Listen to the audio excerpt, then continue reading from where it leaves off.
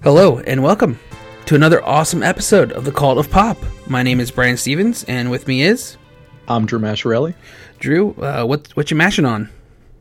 Ate some potatoes, drinking water out of a mug for the Senior Advocate newspaper.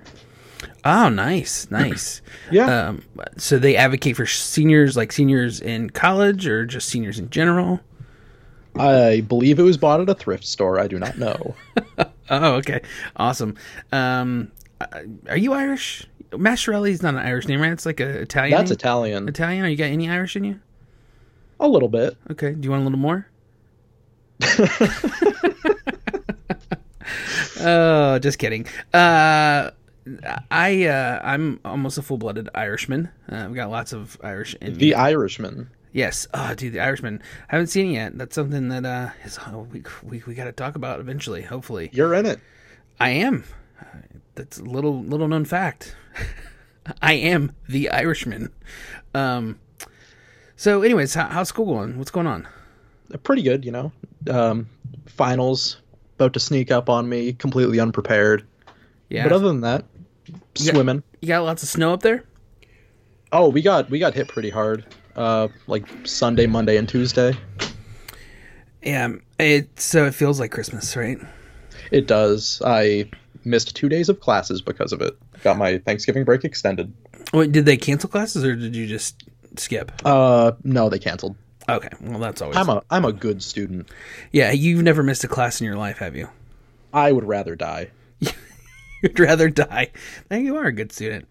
So on this episode, Drew, we're gonna have an email that I'm gonna read to you and the listeners at the same time, live on the air.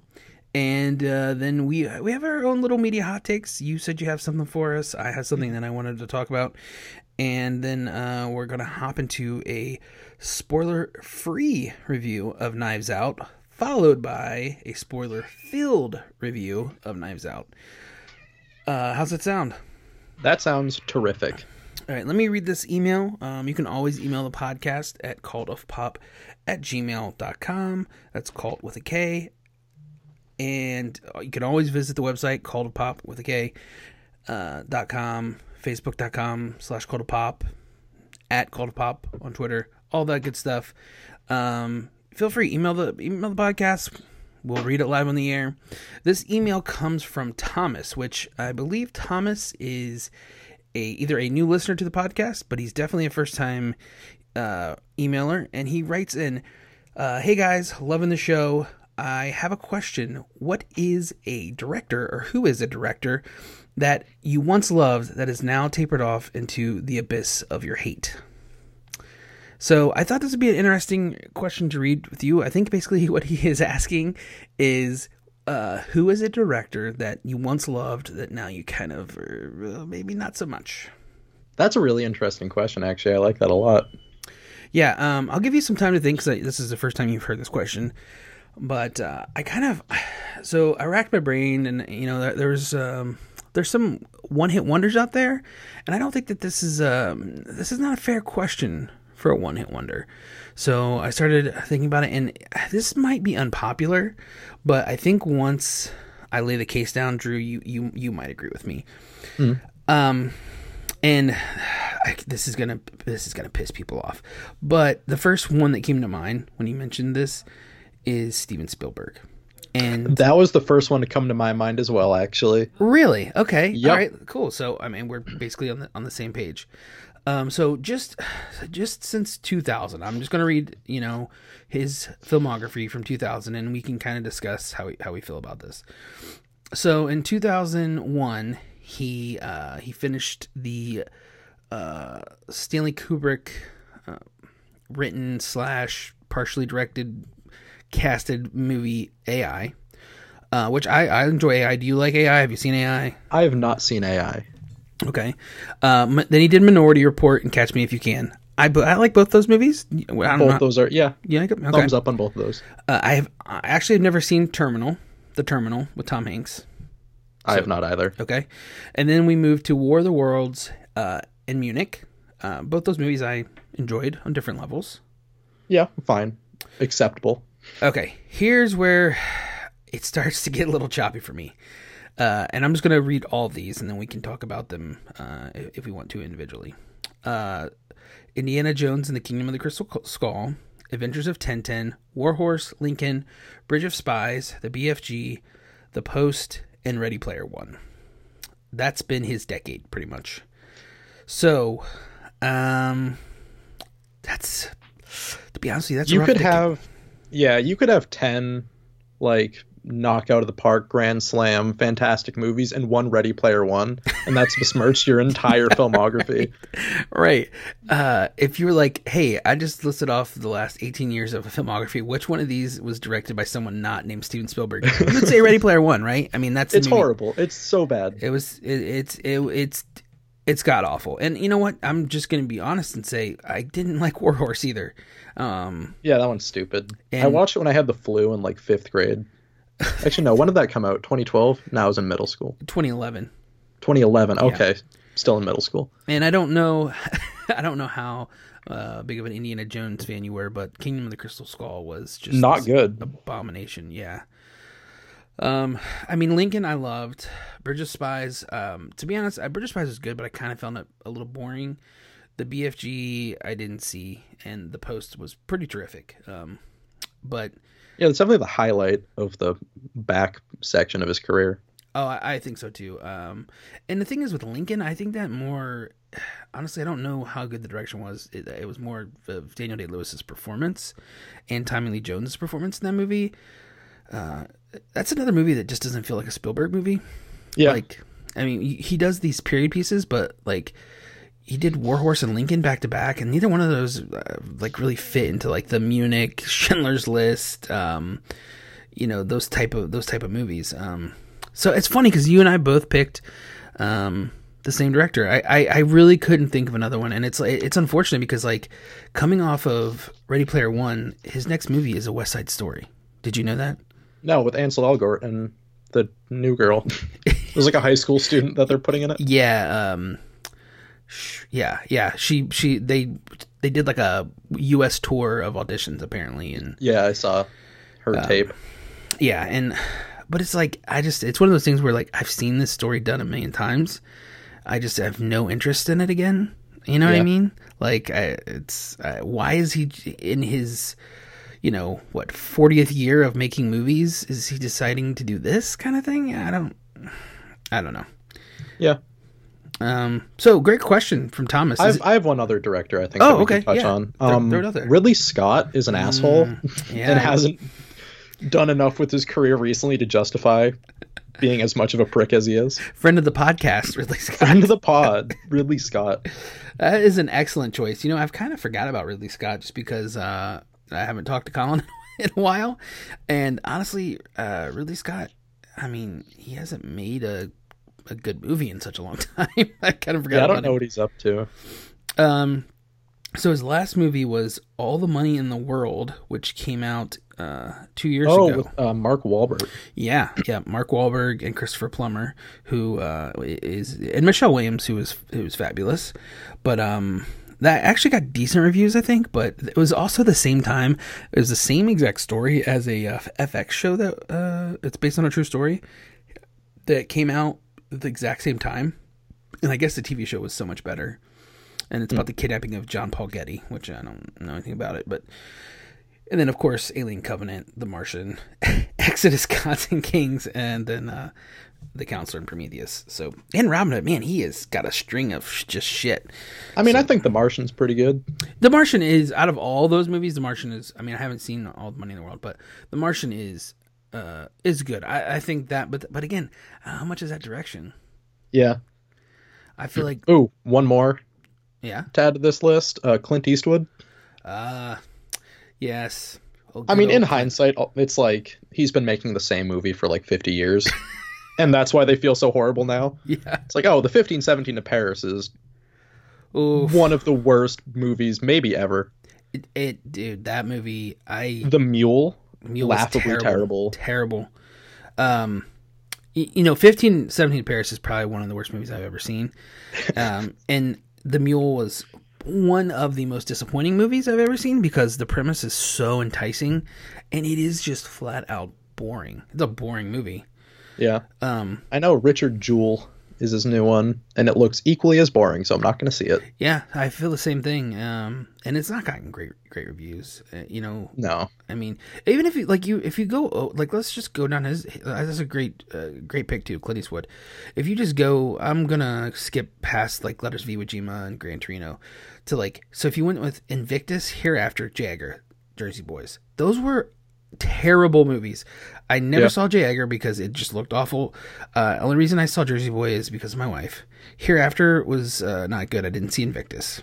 And then he came out huge with American Sniper, which I didn't think was that great of a movie. I think American Sniper kind of sucks. Right, I'm with you. Like, that freaking baby was so distracting. That fake baby. I'm just pissed off that every time a new Clint Eastwood movie comes out, we all have to pretend like, oh, he has this amazing filmography where he really hasn't made a good movie since, in well over a decade. Yeah, no, I agree. I mean, I think Flags of Our Fathers and Letters from Iwo Jima are probably his apex, maybe. I mean, you could say $1 Million Baby or Mystic River or Unforgiven, but I mean, those were the last two movies that he made where you're like, wow, those are really well. And that was 2006. So yeah, now he just makes racism movies, but where racism is good. Like The Mule. Dude, that movie is so all over the place, man. And it, like I said, it is devoid of tension. At least in Gran Torino, which is those movies are very similar in what they're trying to get across. I feel like at least there was a bit of tension and growth in the character. In this movie, The Mule was just, man, that was bad. He's old in the beginning and he's old at the end. He's still old, and yeah, and he's still racist in the end, right? Yeah, good choice. And again, thanks for the email, Thomas. Email us again anytime. That's calledapop@gmail.com. Let me ask your opinion real fast before we move on to our media hot takes. Should I continue to plug the email as cult with a K? I mean, if they're listening to the podcast, should they know? They could look at their phone and see cult, but it also doesn't hurt to say it. You're right. It doesn't hurt. It does not hurt one bit. It doesn't hurt anyone. You hear that out there, listeners? It doesn't hurt. And it rolls off the tongue, cult with a K. Yeah, right. It works. All right, cool. Thanks for my... Cars for Kids. Yeah, Cars for Kids. I like it. All right. I feel reassured. Thank you, Drew. So we're going to do a little bit of media hot takes right here. What do you got on it? What do you got on your plate? Okay, I have people who spend a lot of time around me. I bugged them a lot about this podcast over the summer, but it's a short 10-part podcast called This is Branchburg. The episodes are 15 minutes long each, and it's a comedy podcast made up of little vignettes kind of parodying small town life in America in this fictional town in New Jersey. Oh no, I think it's a real town, but it's fictionalized characters. Really difficult to explain. It's very Twin Peaksy and just kind of the very quirky characters it establishes. And it's voiced by these two very funny people I follow on Twitter, but they kind of popped off from this. It's produced by Absolutely, Tim Heidecker's company that also did Nathan For You. Nice. So it's got some pedigree behind it. Yeah. It's super digestible, and it's really hard to get the vibe across without just making somebody listen to it. So everybody listening to this should listen to that. Not that these are similar podcasts, but right. It has my stamp of approval. So I find this very interesting. I find fictionalized storytelling through the medium of podcasting super enticing, and I've listened to a lot of fictionalized podcasts, some good, some bad. See, I'm the opposite. Usually I don't. I prefer more round table people talking podcasts. Mm-hmm. This is the first kind of not even serialized, just radio drama type podcast I've gotten into, and I absolutely love it. And this is my one opportunity to plug it. I've been given the platform. Yes, and I'm looking for it right now. I'm going to add it to my queue. I want to know a little bit more about it though, without having to read it. It's just also so our listeners can find out about it. Give me a general premise. You kind of did, but are the stories connected? Is it, you said it's there's humorous? There's no connected story arcs of it. it'll just be like, oh, here's a man who got locked in the freezer at the grocery store and he has to wait there overnight for employees to come. And it's just him talking about that. There's a guy who hides mints all over his yard in the fall. So when the snow melts in the spring, he can pick up the mints again and eat them. And I'm not doing it nearly enough justice by like, because it's just like very smartly written. And it's like, you know, it's pretty like wholesome, unoffensive content, but it's just really funny and really, I don't know, it's genuinely terrific, and more people should watch it or listen to it. Who are the two voice actors that you mentioned? Brendan O'Hare and Corey Snierowski. Okay, and what's the name? Brendan O'Hare. Sorry, he was a writer for Clickhole, the Onion subsidiary. God, I love Clickhole. I'm a Clickholic. Yeah, that's all you had to say. Now I'm sold. Yeah. And the podcast is This is Branchburg. This is Branchburg. I'm just laughing because I can just picture this is probably a town that one of them grew up in, or they knew somebody in, and they're just like, man, this is great recommendation. I definitely am gonna There's check also out. like a 10-minute short film they did like 2 years ago on their YouTube channel called Branchburg, and if you go on YouTube and search that, you'll be able to watch it. Oh, nice. Is it connected in any way? Like, do they? No, it's just like a similar, really bizarre like vignette style. Yeah. Interesting. Okay, and you've definitely piqued my interest. Now I'm definitely looking forward to this. Anything else you want to say? Or are we good to move on? If anybody listens to it and they don't like it, they can crucify me. Email the podcast and crucify Drew, or find him on Twitter and crucify him. Find me and kill me. Right. Awesome. All right. So I wanted to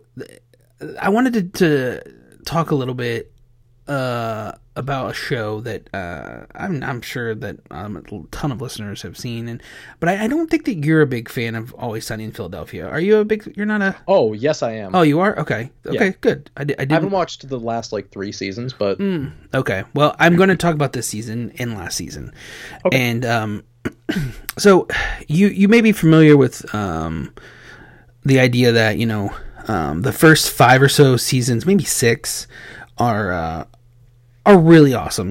People say that in the middle seasons there it got like I think 7, 8, and 9 maybe I could be wrong, but there's a group of seasons that kind of fell off, right? It just wasn't as interesting as it once was. And then around season 10, I think 2015ish, The Gang Beats Boggs. Have you ever seen that season? Oh yeah, I have seen that. And they have Charlie Work episode, which the Charlie Work episode is even if you've never seen a single episode of Always Sunny, the Charlie Work episode is pretty much all in one shot. It's like a parody of Birdman with the background music too. Yes, it is. It is fabulous. It is one of the best half hours of 25 minutes of television that you will experience. But after that season, it started getting really, really good again until last season. And this year, I'm just going to put this again. This year is kind of a rebound year, but I want to talk a little bit about last year. And I don't know if you know anything about this or not, but at the end of season 12, there was tons of controversy because Glenn Howerton, who plays Dennis, basically it was left on a cliffhanger of whether or not he was going to leave the show. Were you aware of this at all? I remember that, yeah. Okay. And of course he wasn't. He wasn't leaving the show. He came back. But what happened was he got his own show. I believe it was on CBS or ABC. I don't know. It's called AP Bio. And it was a half-hour comedy on network television. Don't blame him for, doing that. But also, Caitlin Olsen, who plays Sweet D, got her own sitcom called The Mick on Fox. And then, of course, Charlie Day was doing his own stuff, getting, movies and doing all kinds of stuff. So they kind of rushed season 13. And season 13, if you go to Reddit and just, you just search Always Sunny season 13, there's this great debate about what order the episode should have been in. And so it's kind of strange. So it starts out with, it's called The Gang Makes Patties Great Again. And Mindy Kaling guest stars, and it's this really mediocre episode, honestly. And Mindy Kaling is not nearly as funny as she is in everything else that she's in. And Dennis comes back. But then from there on out, the episodes are just completely out of order, Drew. I'm talking like they're referencing things in episode 3 that don't happen until episode 7. And then they're talking about the things that happen in episode 5 that didn't happen until episode 9. It is super strange. Is it ever like shown to be intentional? Okay, so that's why I'm bringing this up. I have tried so hard to find out if it's intentional and what this means, and it's driven me nuts. And I for some reason I'm like, you know what? Maybe in season 14 they're gonna in some way address this. They don't. Spoiler alert, they don't. And season 14 is terrific. Like I said, it brings it back to its heyday. And I will say that season 13 ends with a really, really excellent episode where Mac ends up doing this like interpretive dance at the very end of the episode that is just like mind-bogglingly beautiful. It does not seem like it's an Always Sunny thing. But anyways, that's the way the show is. But no, I kind of want you to watch it, Drew, because I want your opinion. Like my coworker and I have been talking about this all week. It's like, it is so strange because I feel like they are so good that usually when something like this happens, they do it for a reason. And I cannot for the life of me figure it out. Because it's a very deliberate show. Like even the weird stuff is very intentional. Mm-hmm. So I'd be curious to see. I know they're streaming on like Hulu or something. They were on Netflix for the longest time, but then they got taken down. Yeah, it's on Hulu. You can get all the seasons except for the latest season is not on there. But because it just finished airing. Actually, I think last week was the season finale. But yeah, you can watch 13 on Hulu if you have Hulu. I encourage you to watch it.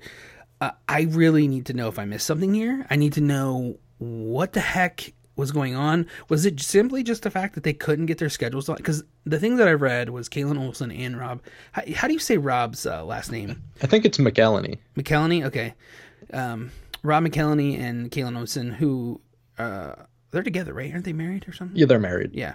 They both said in an interview like people's schedules were crazy and we wanted to make this season, so we just we filmed when we could.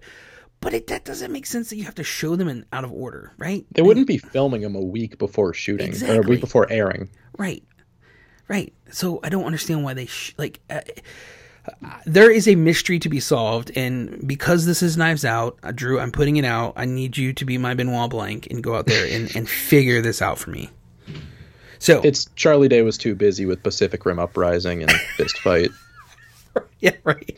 That's it. He was hanging out with Ice Cube. Why would he hang out with his lame old friends? Yeah, well, you're right. Touche. Well, the mystery is solved. But anyway, so I know this is not. I don't usually do this in media hot takes, but I really value your opinion, Drew.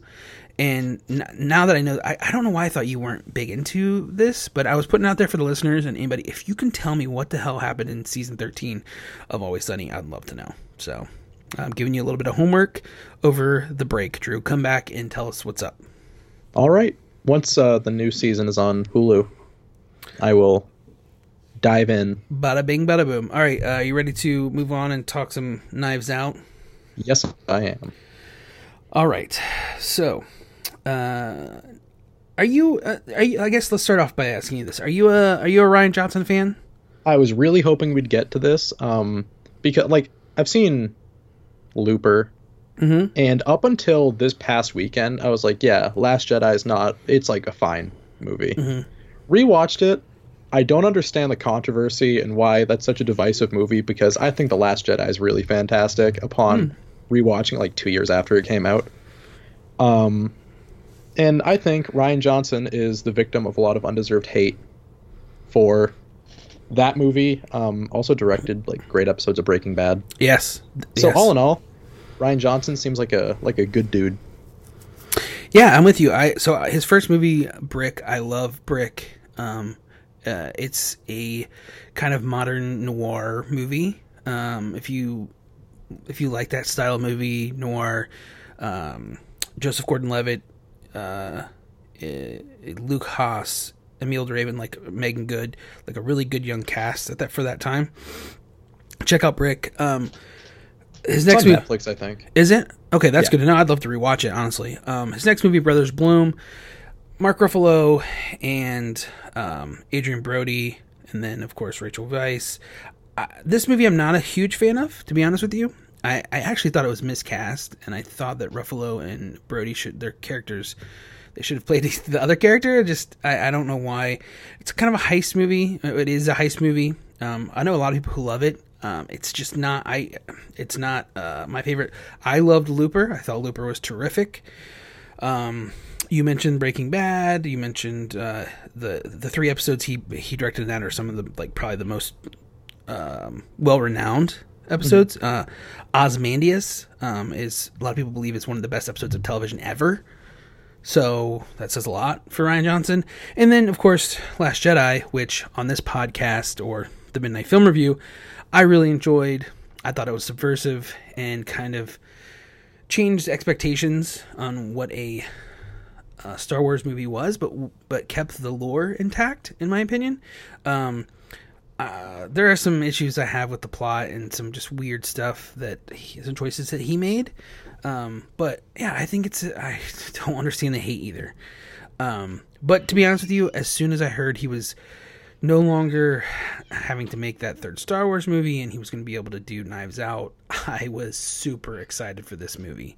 And I absolutely couldn't wait, because the last thing I wanted was for Rian Johnson to get sucked into making a bunch of sequels and some other, well, because he was tied to a trilogy for a while. Yeah, and I don't know that he has necessarily been released from that. Do you know? Yeah, I think he's still planning on directing it. Okay. And it seems like something he wants to do, too. And by all means, go make that money, as long as he can continue to make original stuff, man, because we need more original directors and writers out there, people who are coming up with stuff like Knives Out. And I guess I've kind of already let the cat out of the bag. I really like this movie, but I'm gonna just read a little synopsis here, and then I'm gonna talk about the cast, and then I'll let you kind of say how you feel about it. A detective investigates the death of a patriarch of an eccentric, combative family. Stars Daniel Craig as the aforementioned detective, Benoit Blanc, Chris Evans, Ana de Armas, Jamie Lee Curtis, Michael Shannon, Don Johnson, Toni Collette, Lakeith Stanfield, Christopher Plummer, Catherine Langford, Jaden Marshall, Ricky Lindholm, and that's pretty much Noah Segan. But that's pretty much it for the main cast. All right, Drew, what do you think of this movie? I thought it was fantastic. Great cast. I know you just went over it, but I think everybody in their role, respectively, just does a fantastic job. With that, I think Daniel Craig was really well cast. I know a lot of people are like, yeah, the accent was ridiculous, which it is. He's doing the same voice, kind of, that he did in Logan Lucky. Yes, yeah. That southern drawl, which is strange for him because everyone's used to seeing him in Bond and other movies where he's not doing that voice. But yeah, all in all, I thought it was really terrific and just a really good holiday. Like, you can take your whole family to this. It's not a hard R.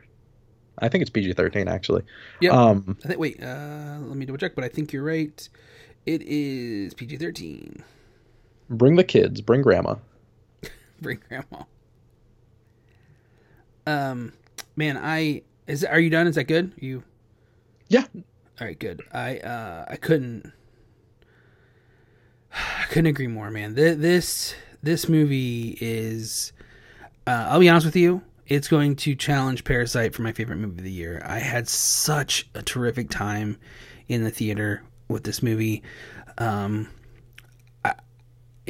were preteens and there were elderly people. There were seniors. There were young couples. This is a very appealing movie to all ages, and it's it's just a lot of fun, man. I you know, I love the whodunit genre. I love murder mysteries.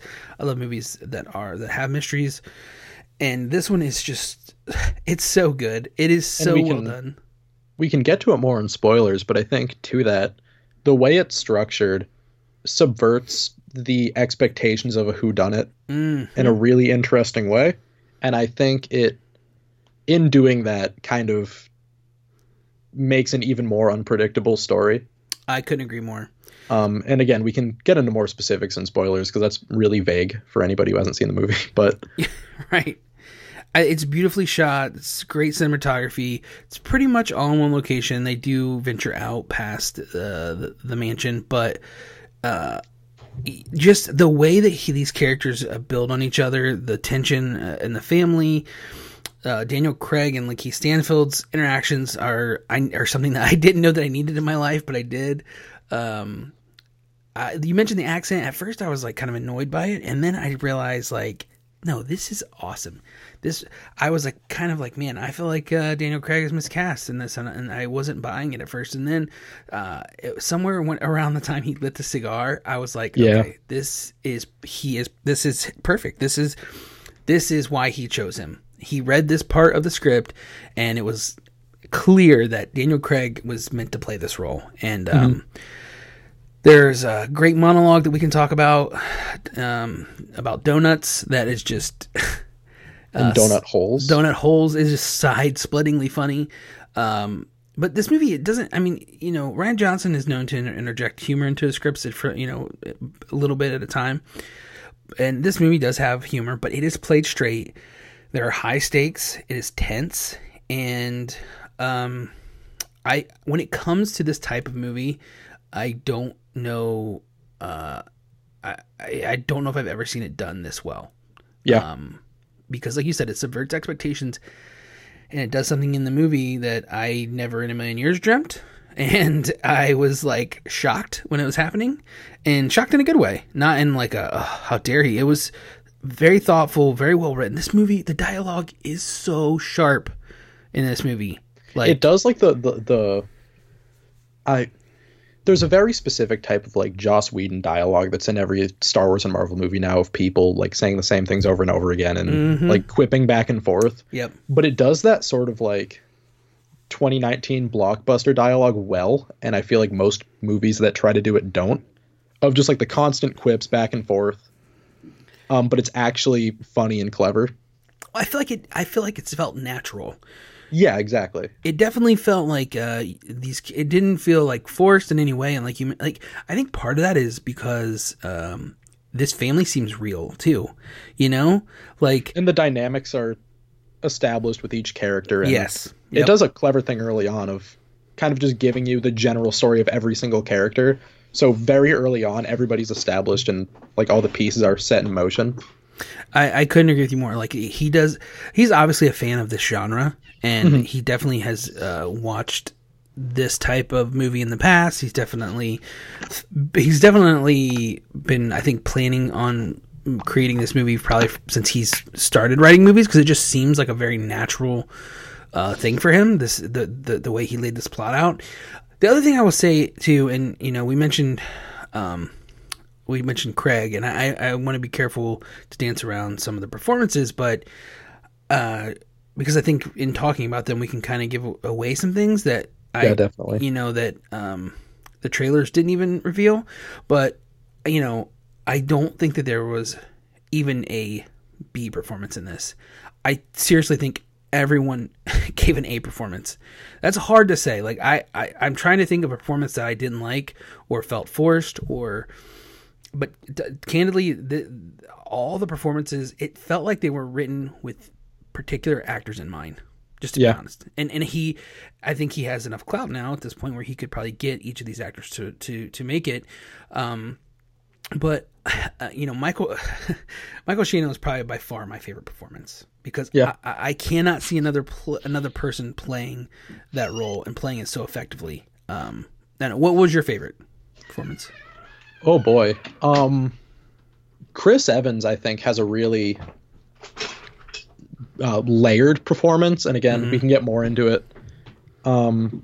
Anna de Armas too, I think, is definitely like she's gonna be in a lot more after this and after the next Bond. Yeah, I feel like she's definitely gonna be a rising star. I totally agree. I thought that she was the best part of Blade Runner. To be honest with you, She was wasted in that a little bit, I think. I mean, I don't know. You could. I think she was good in it. I feel like I wish she was in it more. Sure, no, I will agree with that 100%. That character, that her role in Blade Runner, like was far and away the best performance in the movie. I was blown away by her performance in it. Yeah. But I think so. Leaving that, I was like, wow, this girl can act, and I want to see her in more things. She hadn't really do anything since then. She had some, just some. I'm looking at her stuff here, and it's movies I never heard of, and then she had an uncredited appearance in Yesterday. But Knives Out to me is her coming out party. Yeah, for sure. I absolutely loved her performance. Too, you nailed it. Do you agree with my assessment that there really wasn't a bad performance though, or is that something that you? I don't. There was a lot of like getting used to of certain performances. I think Toni Collette, especially, that wasn't a role that I expected, or didn't expect, but haven't really seen her do something like that before. So it was like, oh, this is different for her, but I think they all nail it, really. Yeah, I heard someone compare her to Gwyneth Paltrow. She's doing a Gwyneth Paltrow. Oh, well, she had a company in the movie with, what was the name of her company in Knives Out? Like Flam. Yeah. Oh, Flam. Yes. Gwyneth Paltrow's Goop. Goop. She had Flam. Yes, you're right. It's like, oh yeah, everyone sees exactly what you're doing, and it's clear that Rian Johnson was scrolling through his Twitter feed and is like, I want to incorporate everything I see on here into a movie. And there's Chris Evans calls the girl from 13 Reasons Why an SJW. He's bringing the heat on this one. Yeah, and ripped from the headlines. And we can talk about a little bit more about that in spoilers, but I definitely wanted to bring it up because of the article you wrote for Cult of Pop and the conversation we had in the last podcast about class and cinema. And I think Rian Johnson did an excellent job of. I wish I waited to write that. Right? Yeah. I feel like I jumped the gun a little bit. I mean, everything that I feel like Ready or Not didn't follow through on, Knives Out did in a very elegant way. And I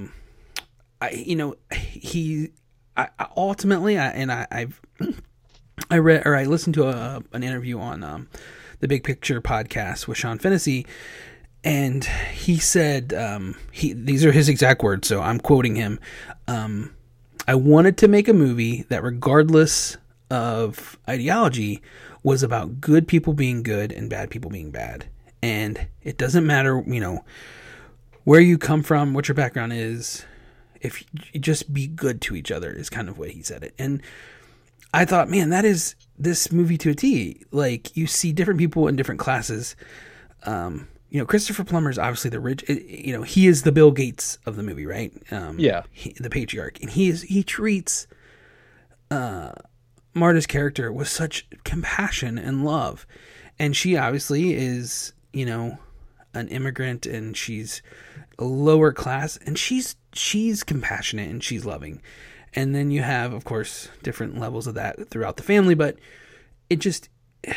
There's lots of things to be said about privilege, and there's lots of things to be said about entitlement. I think. Yes, entitlement, and it feels like the entire movie is just an allegory for like an inheritance tax.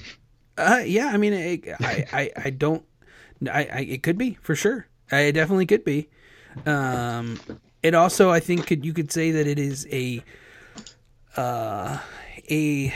critique of how minorities can be treated as pawns as well. For sure. And there's more specifics we can get into, because there's one scene I really, really like, kind of that relates to that.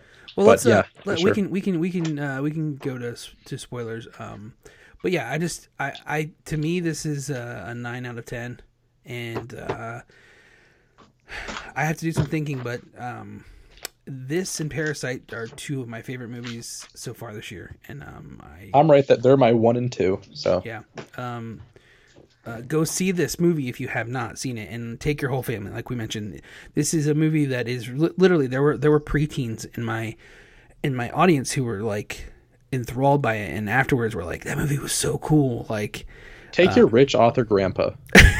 Yeah, there you go. Or yeah, take your rich author grandpa. Oh man. Anything else you want to say about Knives Out before we spoil the crap out of it? I think that wraps it up nicely. All right. So if you don't want to hear spoilers for Knives Out, stop listening right now. What? Honey! Wow! Are you kidding me? You just ruin it every time! I'll see you at home. Well, wait a second. Rude! Now, how would you not know that was taking place? All right, Drew. Spoilers for Knives Out. Han Solo dies.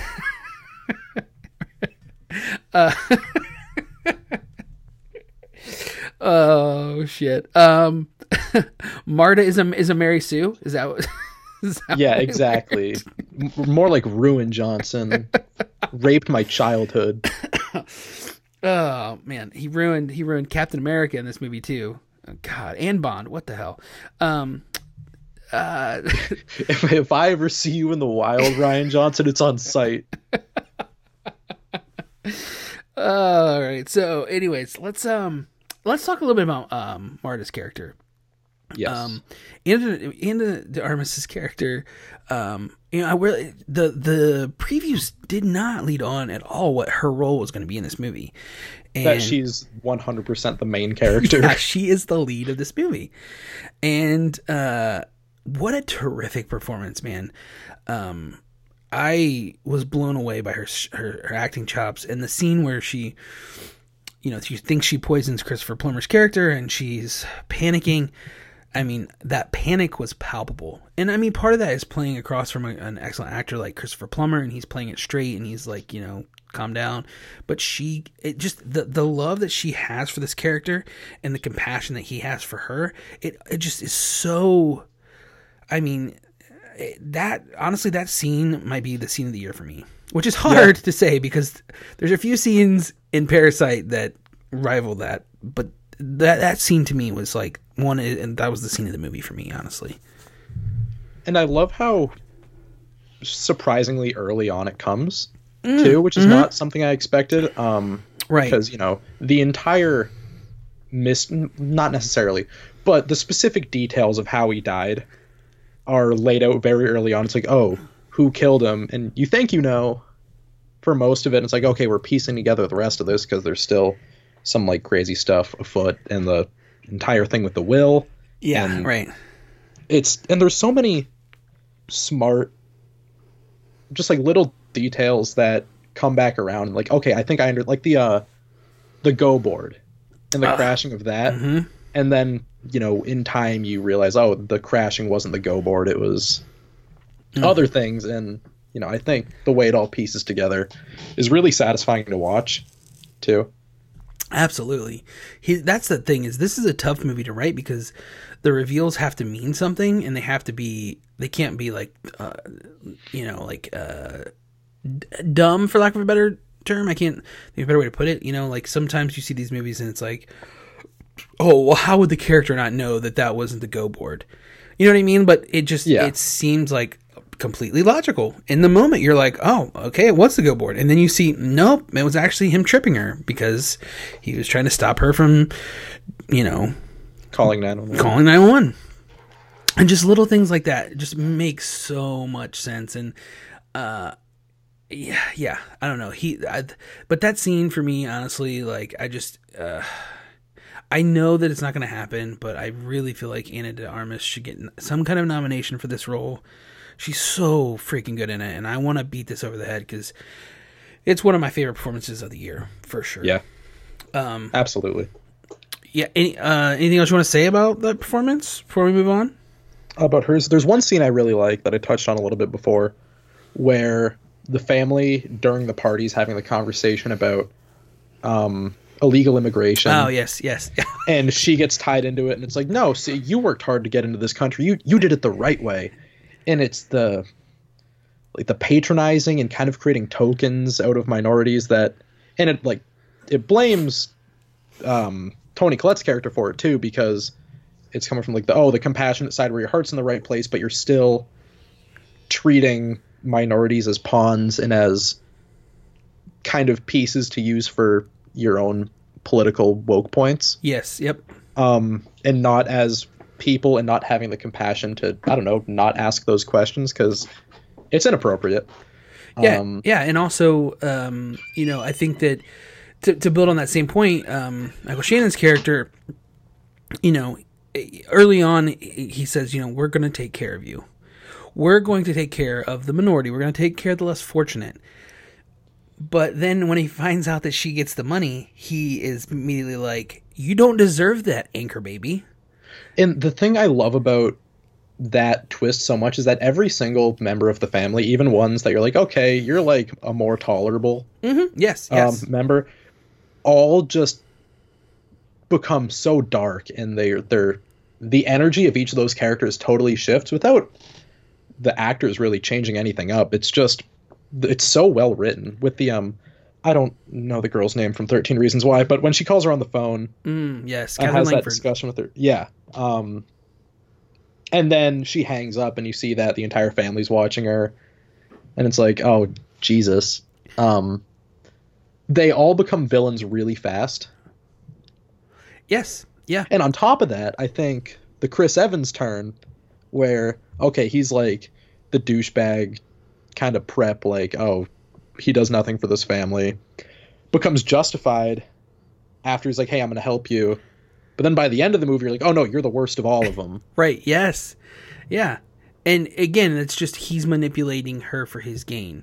He is using this. And again, this is a perfect analogy for class. He's using this minority, or this person who he could give two shits about in the real world, for his gain. And and again, Rian Johnson has said to a T, this is about good people being good and bad people being bad. And you can kind of see, like, Anna's character is like, kind of like, I just really want to, she tells Catherine Langford's character, you're going to go to school. I'm going to make sure that you're taken care of. Even though Catherine Langford's character is, looking out for herself, but then again, and Anna's looking out for her. And it's like, there's this, I don't know, there's just this heart to this movie that you wouldn't expect from this kind of whodunit. There's a heart there with Christopher. Like I said, Christopher Plummer's character is the rich, eccentric millionaire who has a heart of gold, for lack of a better term. And he made his money in the one good way you can make a lot of money: writing books. Yeah, right. Yeah. And and I do love the idea of, he's like, I spoiled my children, and I, even Jamie Lee, I love that Jamie Lee Curtis, like, well, he gave me a small loan of $1 million. Yeah, I built this empire. It's like, but there's so many different levels within the family too, because you have that, you have her who it was given this loan, but she did something with it. You have Ransom, who has done nothing but suck his grandfather dry. Yeah. Done nothing but live off of his trust fund. And then you have I cannot remember Michael Shannon's character's name, but he is basically, he's working every day, he's doing a job, but he's doing a job that was given to him by his father, and he hasn't done anything more with it. And I love the line where Christopher Plummer's like, we built this, and he goes, I give you the books and you publish them. Like, what do you he calls them like doing? Our stories at one point. And he's like, no, they're my stories. Yes, exactly. Right. All that stuff, that social critique is just so well done in this movie. And I think the way it finishes, that last shot with Ana de Armas standing on the balcony. With the mug. Yes, with the mug. And everyone else is just sitting there looking up to her, like, waiting for a handout, kind of. Yeah. Beautifully shot. That's the thing too about this movie, is as much fun it is, and as much social commentary as there is to it. Like, he doesn't forget that he is a director, and some of the shots in this movie are so well thought out. One of my favorite shots in the entire movie is when we see her coming down and she's looking at the grandmother and they're face to face. And oh yeah, just Ransom, is that you again? Yes, and that shot is just, it's jarring, it's kind of startled me a little bit, but it's so perfect because you're looking through this, you have, her looking through this glass at this matriarch of this family, and I don't know, it just struck me as like, wow, this is a really thoughtful and well shot movie too. And we can go into a little bit more. I don't know how much time you have, but I would love to talk about how he laid out the intricacies of the house too. If we can. We can definitely do that. Yeah, it reminded me of Clue. Yes, a lot in that sense, where, in addition to like you have a really good idea of who all these characters are very early on. Specifically, you understand kind of the geography of the movie really well very early on, and you also. The ending felt very Clue to me. Very Clue. Yes, I agree. Which I really appreciate because I love Clue, but same. I think this movie, because what I really appreciate about the twists of this movie is that none of them are like nonsensical. Like they don't pull twists out of thin air. Like everything makes sense when it happens. And upon rewatch, I saw it with one of my friends who had seen it. It was his third time seeing it. Wow. Okay, that's awesome. Because he got tickets to like film school screenings or whatever. But and it's just definitely, I saw it and I immediately wanted to see it again because I feel like you have a different appreciation of like little details that are laid out very early on, and that every time something new is revealed, it's completely earned. That's what I'm looking forward to. I haven't seen it twice. I've only seen it once, and I can't wait to pick it apart in that way because I know that it's going to hold up. I'm glad you said that. And it's like the details with the scene in the laundromat where she's like, "Oh, it's you," but then at the end of the movie it plays again. It's like, no, she says it's Hugh. Yes, like, oh. Yes. It's like it's silly, but it's also that's like really clever, and it feels totally earned in the context of the movie. I totally agree. Completely earned. The other thing, the house to me, you talk about the geography, the way it's laid out, is like there's this. You feel like you know this house. I feel like if the way he shoots this movie is the house is part of the character. It's a character, and I feel like if I walked into the house, I know which. How to basically to navigate the house. If I turn this way, there's this room. If I go this way, if I go up the steps, this is what's upstairs. Like you could draw a map. Exactly. If you were asked. Yeah. Yes. And it's just done so well. And you mentioned like the little nuances. I love the nuances with the dogs. And and I missed that. I didn't obviously in the moment didn't think about it, but after the movie and I'm reflecting on it, it's like, oh, he says he heard the dogs at 3 a.m. You know what I mean? Like, it's like, okay, this is all, he just does a great job of tying this all together. How about the scene where she's throwing the piece of the what is that? The lattice board? I don't know. To the dog, and the dog brings it back. The dog brings it back. It was so good.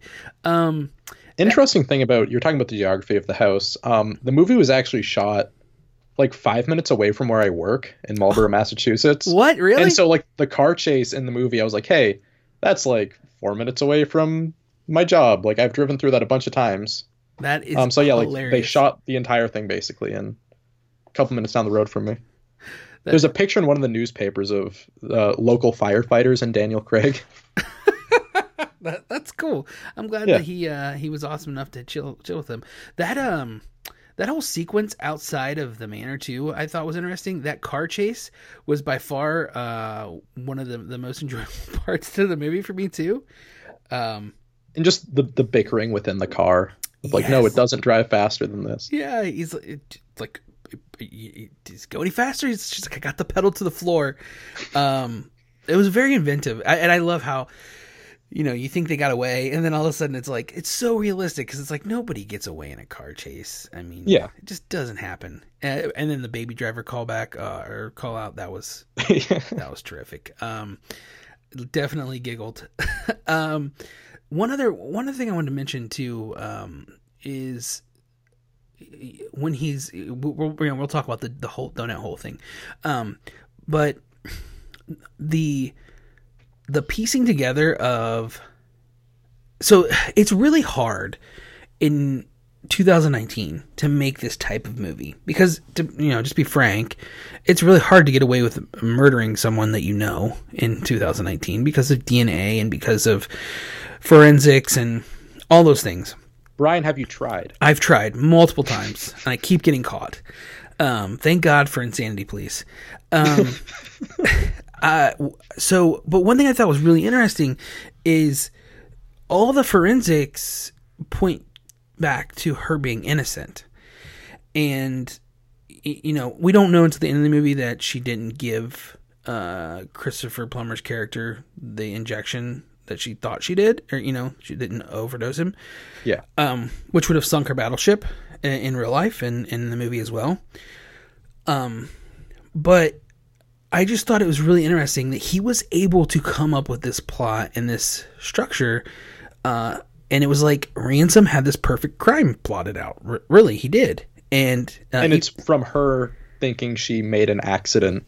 Yes. It totally tears it apart. And what I love about the way they do it is, especially with Daniel Craig's character, like not knowing how much he knows, and then she's waiting, I think, in the hospital, and he's like, yeah, no, I know everything. Then they go back to the house, and he finally pieces the rest of it together and stops her from confessing to the family. Yes. And then everything else is laid out. I'm like, oh, it's really brilliant the way they do it. It really, really is. But can you recite since you've seen this movie a couple times, can you recite? Oh no, I've only seen it once. My friend had seen it. Oh, okay. I thought you said I want to see it a second time. I thought you said you rewatched it. So he said how does he say? We thought we had a donut with a hole, or but now the donut hole is a donut with a hole. It's like a donut hole with a hole. First of all, I don't know how he thought about this and writing this and then saying it. Must have been, I couldn't imagine being on set when he's saying that dialogue, because I was dying laughing in the movie theater. It's great. Only imagine, an Englishman trying to do a Southern accent, trying to say this monologue. It was so good, and that is just an underlining of the writing in this movie. Like it's spot on, it's perfect, and the whole discussion they have about the Nazi grandson jerking off in the bathroom. Yeah. Like, can we get back to the Nazi boy masturbating? And I love that. I love that he basically is, he calls him a Twitter troll, and I love that that's how Rian Johnson pictures Twitter trolls are just like these teenage boys with ascots on, or whatever that sweater's called, just on the toilet, like tweeting nasty tweets about Rape Johnson. You know what I mean? Yeah. Bullying Kelly Marie Tran off Instagram. Just like the most despicable type of child you can be. Right, exactly. And whether or not that's what they really look like, that's who they are on the inside, kind of thing. Yeah. Yeah. Man, I could talk about this movie all day long. I really, really loved it. I think, to be quite frank with you, this year for me has been pretty disappointing when it came to movies. I was actually looking at my Letterboxd, trying to put together my top 10 list or get it prepared, and there was a lot of movies that I gave 3 or 3.5 stars to. I feel like recently it's picked up a little bit for me. I saw Marriage Story. I saw The Irishman. Which are movies I haven't seen yet. Yeah, those are coming to Netflix. There's a theater in Boston that usually gets the Netflix releases a couple weeks before they come out. That's nice. But those were both great. Seeing Uncut Gems, looking forward to that. So there's hope yet. It's not over. You're right. We still have a few more weeks left. But Knives Out and Parasite, seeing those movies in back-to-back weeks, basically a little bit apart, have really made this year so much better. Because they're two really, really, really thoughtful movies that are not, they're not typical. They're atypical. We don't get movies like these anymore. And whodunits are, I mean, the closest thing we get to a whodunit is a movie like Hateful Eight, which isn't necessarily even a whodunit, or Murder on the Orient Express. which again is just a remake of a remake of a remake. Which, have you seen that movie, by the way? No, It's not good. I'm not planning on ever doing so. It made a butt ton of money. I'll tell you that right now. Yeah, it did. Good cast. Good cast. Imagine Dragons in the trailer. The kids like them. Right. And there's some Agatha Christie still has a lot of fans out there. If it's they're remaking her movies over and over again, or her books into movies. But and then I would say the other type of whodunit, which is very 2000, is like a movie like Gone Girl or Girl on the Train. I mean, yeah, or Nocturnal Animals even. Nocturnal Is Animals a little bit like yes. that kind of David Finchery. Yes. Mom. Yep. I mean, those are all good movies. I haven't seen Girl on the Train. That's not good. It's not good. Girl but with Dragon Tattoo. It's like a very similar type of crime movie that I feel like we're getting past a little bit. yeah, I agree. We haven't had a ton of those in the last. They year probably and a half. died with Girl on the Train, in fairness, because that sucked and nobody saw it. Yeah, I mean, Gone Girl was terrific. I love that movie. Have you seen it? Yeah, it's not my favorite Fincher, but yeah, I like Gone Girl. It made my top 10 list, but it's definitely not my favorite Fincher. But but those type of movies were the closest that we had to whodunits in 2019 and 2018. Like that, the last few years we haven't had something like this. And to be honest, Drew, I don't think we're ever going to see anything like Knives Out again. I wish we would, though, because I appreciate, because all those movies that we just listed were like, they're very serious, and it's like, oh, there's going to be some like graphic rape scene in all of them because Right. like, okay, but Knives Out kind of appreciates like the inherent whimsy of a movie like that. Yeah, I totally agree, man, and I would love to see it. I mean, but who is going to do this? I mean, Ryan Johnson going to do a sequel? I mean, obviously he could do something with, Benoit Blanc is the new Hercule Poirot. I don't know how to say his name, or Columbo. I don't know. Like, is he the new? I would love to see that. That is actually a sequel I'm down for. To be honest but with you. also I fear with anything like that, it's gonna be like, oh, you have one stinker, and like you can only capture lightning in a bottle like this so many times before it becomes stale. And it's like such a singularly unique movie that I feel like in trying to capture it again, you'd kind of lose a lot of the magic of the first one. I agree, and it's also one of those things where,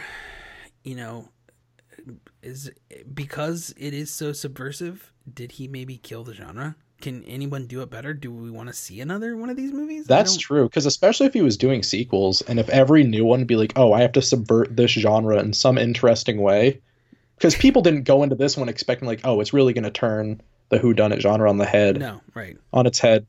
It, like, you can't do that over and over again, because then people are going to go into it being like, oh, how's he going to fuck with it this time? Yeah, and then you just end up becoming M. Night Shyamalan. Where's the twist?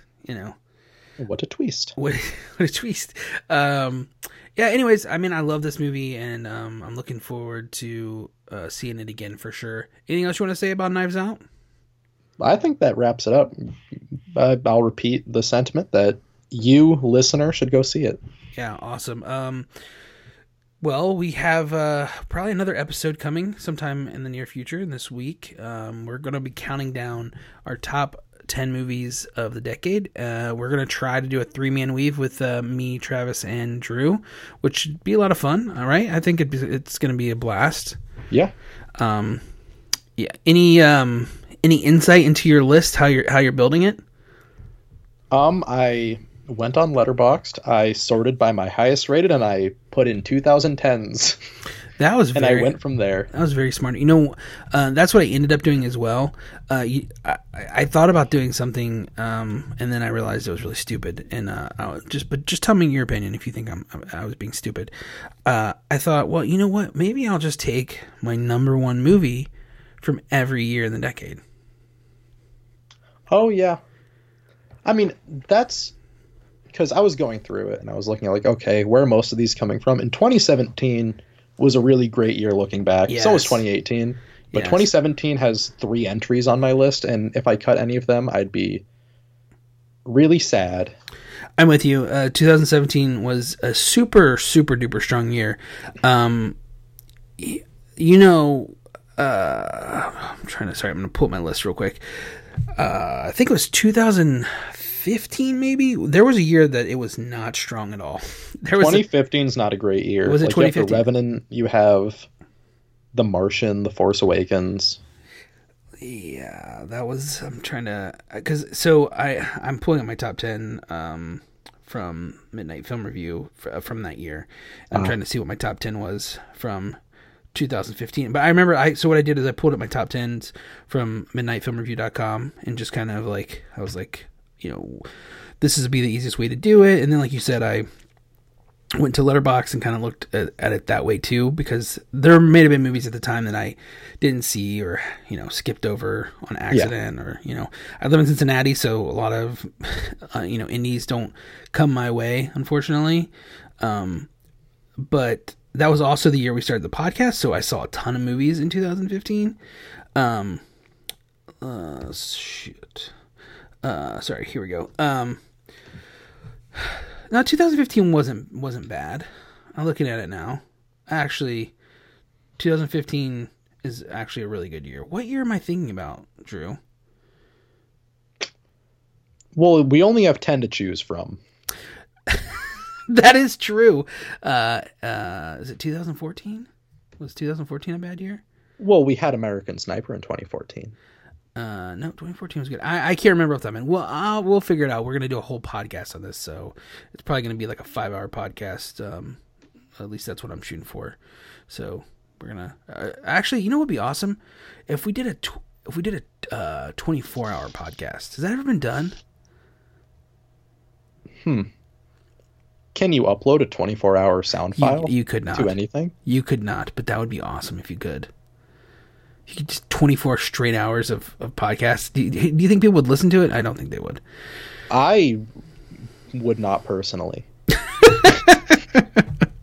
All right, man. Well, so we got that coming out this week, hopefully. We're fingers crossed. Anything you want to plug before we skedaddle? Fans of Slender Man will be pleased with my list. It's just Slender Man 1 through 10. 9 Lives, starring Kevin Spacey, also makes an appearance. Oh, Drew, you haven't seen a bunch of shitty movies. Drew at one time was our correspondent for movies that were very, very bad. Have you seen very many bad movies lately? I watched. Oh, should I talk about that? Yeah, why not? Unplanned. It's like a pro-life movie that organization. Oh, I know what you're talking about. Yeah. Yeah, my girlfriend's college campus was showing, and that was real bad. I was supposed to be seeing The Irishman that day, actually, but we drove all the way to Boston, which is like an hour from where we live, and we wait in line, and then the girl scans my ticket, and she's like, "Oh, this is for tomorrow." Like, oh fuck. And so then we drove back, and then went the next day. Watched Tall Girl, the Netflix original. That was pretty bad. Okay, so you're still watching bad movies. Not as much. There was one that you commented on my review of, and I don't remember what it was. On Letterboxd? On Letterboxd. He was like, oh, still a glutton for punishment, which is true enough. True enough. So I watched a bad movie this weekend. Do you want to hear about it? I would love to.